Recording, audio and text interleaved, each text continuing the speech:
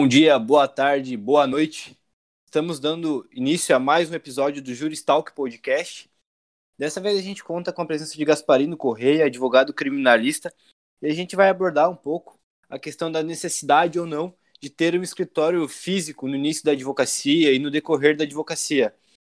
Gasparino, se tu pudesse comentar, primeiro se apresentar e depois comentar um pouco sobre isso. Boa tarde a todos, bom dia, boa noite, né? Como disse Felipe, meu nome é Gasparino Corrêa, advogado criminalista aqui em Balneário Camboriú. Primeiramente, agradeço o convite, é um prazer poder participar. E sobre a pergunta, Felipe, eu acho que a gente vive, tenho certeza, que nós vivemos tempos novos, né? Novos tempos, e hoje, principalmente com a pandemia, muitos escritórios, muitos advogados estão precisando se reinventar. E uma das discussões que tem vindo, não só para a advocacia, mas para todos os ramos empresariais, sobre a necessidade de ter ou não uma estrutura física. Né? Muitas empresas, há um bom tempo, vem discutindo essa situação, agora com a pandemia isso ficou cada vez mais evidente. A minha opinião, né, em relação à tua pergunta, é de que o escritório físico, ele depende da necessidade. Eu acho que a gente não pode trazer isso como uma regra, né? O advogado precisa do escritório. É diferente, por exemplo, um dentista, ele precisa ter o consultório dele para atender os seus clientes, um médico, né? Enfim, um psicólogo, até o psicólogo, na verdade, vem trabalhando essa questão de ter um escritório virtual, e o advogado, ele tem o trabalho intelectual. Muitas vezes, sim, ele precisa ter um contato com o cliente, mas esse contato também pode ser relativizado, pode ser feito hoje em dia por meios virtuais. Então, não é mais tão necessário assim a sede fixa, a estrutura fixa, a não ser que a demanda, né, do cliente exija. Por exemplo, um exemplo clássico seria o cliente previdenciário, né? Um cliente mais idoso, via de regra, um cliente mais antigo, que talvez exija essa estrutura física, né, para ter o contato com o advogado. Em outras situações, acredito que essa necessidade pode ser relativizada. Eu concordo com a opinião aí do Dr. Gaspar. Eu realmente acho que o mundo tem mudado muito, muito rápido, né? Então, a gente hoje precisa estar mais virtualizado, mas eu concordo em partes, porque eu tenho uma opinião um pouquinho mais retrógrada da coisa. Eu acho que o escritório físico ele ainda se faz necessário na nossa profissão, né? Eu vejo a advocacia, pelo menos é a advocacia que eu exerço. Eu vejo a advocacia como o local físico propriamente dito. Ele é muito local, né? Eu vejo que tem escritórios que conseguem ter uma atuação não só regional, mas em âmbito nacional. Mas, se vocês perceberem, é muito comum até esses grandes escritórios escolherem ter sedes, né, em determinadas cidades, capitais, justamente porque eu ainda vejo o cliente muito com uma necessidade de ir até o local, né? Ir, até por uma questão de medo, talvez, uma questão de insegurança. Poxa, será que realmente é advogado? Será que não é? Será que eu posso confiar? Será que não é? Os valores, né, que nós advogados cobramos, acaba sendo um pouquinho alto. Então, não ter um local físico cria essa insegurança. Eu até digo mais, muitas vezes o cliente nem quer vir, mas ele quer saber que você tem um local físico, né? Porque se você tem, ele vai pesquisar teu nome lá, vai achar teu endereço, dá aquela sensação de segurança. E até só para fechar um pouco a fala, eu penso que é um mix, né? Uma união dos dois. Hoje em dia não dá mais para ficar só no físico, mas também eu ainda acho que não dá para ficar só no online. Tenho colegas que estão tentando e existe uma dificuldade muito grande na prospecção dos potenciais clientes, justamente por essas dificuldades que eu narrei ali, né? É muito interessante ver esses dois pontos de vista, porque são dois pontos de vista que, de certa forma, divergem. São duas pessoas que talvez vivem em realidades diferentes. E eu queria, Gasparino, que você comentasse, depois o Matheus em seguida, de que forma que vocês fazem essa gestão do escritório. Eu sei que você tem um escritório virtual, não tendo necessariamente um espaço físico para atuar. Eu queria que você comentasse um pouco de que forma que você faz a captação, de que forma que o teu modelo de negócio se prospera ou não. Eu acho que é muito importante a gente ressaltar que não existe um modelo certo ou um modelo errado.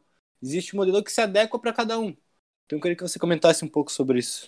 Eu achei muito interessante o que o Matheus falou, e eu concordo plenamente, que a gente não pode nem ficar tanto no físico, só no físico, e também nem ficar tanto só no virtual, né? Eu acho que a gente tem que saber cada vez mais conciliar essas duas questões.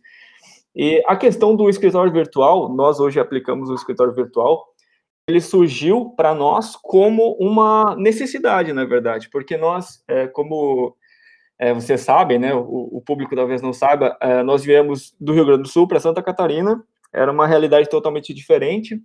Nós não tínhamos, naquele momento, um capital para investir no escritório, para manter uma estrutura física naquele momento, e nós resolvemos começar sem a estrutura física. E começando dessa forma, nós percebemos que poderíamos manter dessa forma, e até hoje, né, passados 2 anos, nós continuamos com o escritório virtual, porque tem dado certo para nós, para o nosso público.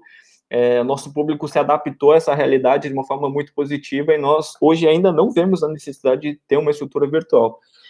Nós alugamos, quando necessário, centros empresariais para fazer esses atendimentos, nós alugamos essas salas para fazer os atendimentos, e aí nós podemos alugar tanto aqui em Balneário, que é o lugar em que nós moramos, mas também nas regiões em que os clientes nos procuram, né? Nós temos clientes hoje em Florianópolis, em Brusque, aqui em Itajaí, Itapema, enfim, em cada um desses lugares nós sempre temos um lugar para recepcionar esses clientes. E esses clientes hoje, Felipe, seguindo dentro da lógica que o Matheus trouxe, esses clientes vêm tanto pelos relacionamentos presenciais que nós temos, pelas consolidações de parcerias que nós temos, mas também pelo marketing digital, que é muito importante hoje nós explorarmos esse marketing, e ele acontece seja por rede social, seja por tu ter um posicionamento dentro do Google, seja por tu produzir um artigo acadêmico, um artigo de opinião nas grandes plataformas aí do país, e os clientes, eles começam a vir a partir disso, né? Eu sempre digo que a prospecção, não existe uma fórmula mágica, não existe uma técnica que vai resolver os teus problemas de prospecção. São várias estratégias que tu coloca em prática, e cada uma delas vai dando um resultado com o passar do tempo. Então, hoje, na nossa prospecção de clientes, ela funciona dessa forma, com várias práticas que aos poucos vão nos fortalecendo com relação ao networking, seja com clientes, potenciais clientes, mas também com colegas advogados que se tornam nossos parceiros. Exatamente. Até o doutor comentou sobre a questão do marketing digital, né? Se tornou essencial. Hoje, os escritórios que não trabalham com o marketing digital, eles acabam ficando um pouquinho para trás. Se faz necessário hoje ter a página no Instagram, Facebook, não só isso, né? Mas como o próprio doutor comentou, publicação de artigos, está sendo visto, né, na mídia social. E isso me remete ao que eu falei anteriormente sobre a insegurança do cliente, né? O Dr. Gasparino é um exemplo aí de sucesso no âmbito online, e muito disso é por a construção que o doutor fez, né? Porque se a gente pensar em pessoas que não têm essa facilidade com o marketing, não conseguem trabalhar com marketing, eles têm um pouquinho mais de dificuldade em operar aí somente no online. E a gente sabe, né? A gente que opera aí no dia a dia, a gente que está tentando lançar o nome aí na rede social todos os dias, a gente sabe a dificuldade que é. E, além disso, é importante comentar, o doutor Gaspar aí já advoga há bastante tempo, mas o recém-formado, né? O recém-formado, ele chega muito sem material, muito sem base, e eu trabalho com advogados associados aqui no meu escritório, e os advogados recém-formados que acabam entrando aqui comigo, participando no começo, eles sentem muita dificuldade na questão do atendimento, na questão do próprio relacionamento com o cliente, né? E aí a gente vai falar depois, no próximo podcast aí sobre venda, pré-venda, pós-venda, essa questão do atendimento. Ter um escritório físico auxilia muito, né? Porque você tem um local físico para atender, você se sente um pouquinho mais seguro. Então, o recém-formado que não tem escritório, eu me remeto lá um pouquinho do que eu disse no começo, ele acaba tendo essa dificuldade. Ok, ele pode dar muito certo. O Dr. Gaspar é um exemplo disso. Mas, né, ele está ali, recém-formado, ele abriu as redes sociais dele e surgiu o primeiro cliente. Ele vai atender, ele já vai ter uma insegurança ainda maior, né, porque ele não tem um local físico ali para poder atender. Então, é um assunto que dá para a gente debater aí horas e horas a fio, né, e com opiniões, como o próprio Felipe comentou, não existe certo e errado, né, são opiniões e jeitos de trabalhar. Eu hoje ainda vejo muito no escritório físico uma necessidade, até o doutor Gaspar comentou, pelo perfil do cliente, né, o perfil do cliente ele é um perfil mais inseguro, ele precisa vir até o escritório para ser atendido, Então, considerando isso, eu ainda fico um pouquinho dividido. Acho que os dois caminham de maneira conjunta, né? Mas um é indispensável. O físico acaba sendo indispensável por enquanto. Legal, eu acho muito bom esse ponto de vista de ambos. E cada vez me salta aos olhos a importância e a necessidade de, enquanto acadêmico, começar a se posicionar nas redes sociais, começar a se posicionar como advogado e também ter um pouco essa visão de novas habilidades e competências que eu devo adquirir e aprender além do direito. Eu vejo que ambos de vocês têm características e habilidades muito interessantes, muito boas. E eu só queria que vocês, antes de a gente finalizar o podcast, comentassem algumas habilidades, competências que consideram importante para um jovem advogado que está se inserindo no mercado de trabalho ou para um acadêmico que vai se inserir no mercado de trabalho. Olha, Felipe, eu acredito que algo que é muito importante, o jovem advogado especialmente buscar aprimoramento, é na questão de vendas, na questão de comunicação, na questão de relacionamento, porque eu uso o meu Instagram também para ter essa conversa, né, essa troca com jovens advogados, e eu recebo muitas reclamações do jovem advogado não conseguir trazer clientes ou não conseguir fechar contratos. Às vezes não é só porque a culpa é do cliente, o cliente que achou caro, o cliente que está reclamando do preço.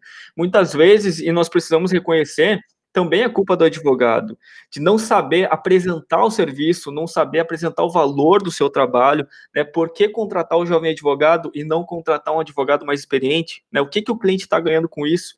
Então, muitas vezes, há essa dificuldade de comunicação do jovem advogado, não sei se o Matheus vai concordar comigo, mas eu acho que isso é fundamental. Infelizmente, durante a faculdade, nós não trabalhamos isso, nós passamos 5 anos estudando lei, peticionando, produzindo artigo, e muito pouco se fala sobre venda, sobre negociação, sobre precificação de honorários. Tem advogado que se forma, né, pega a OAB, não conhece a tabela de honorários da OAB, né, o que é complicadíssimo.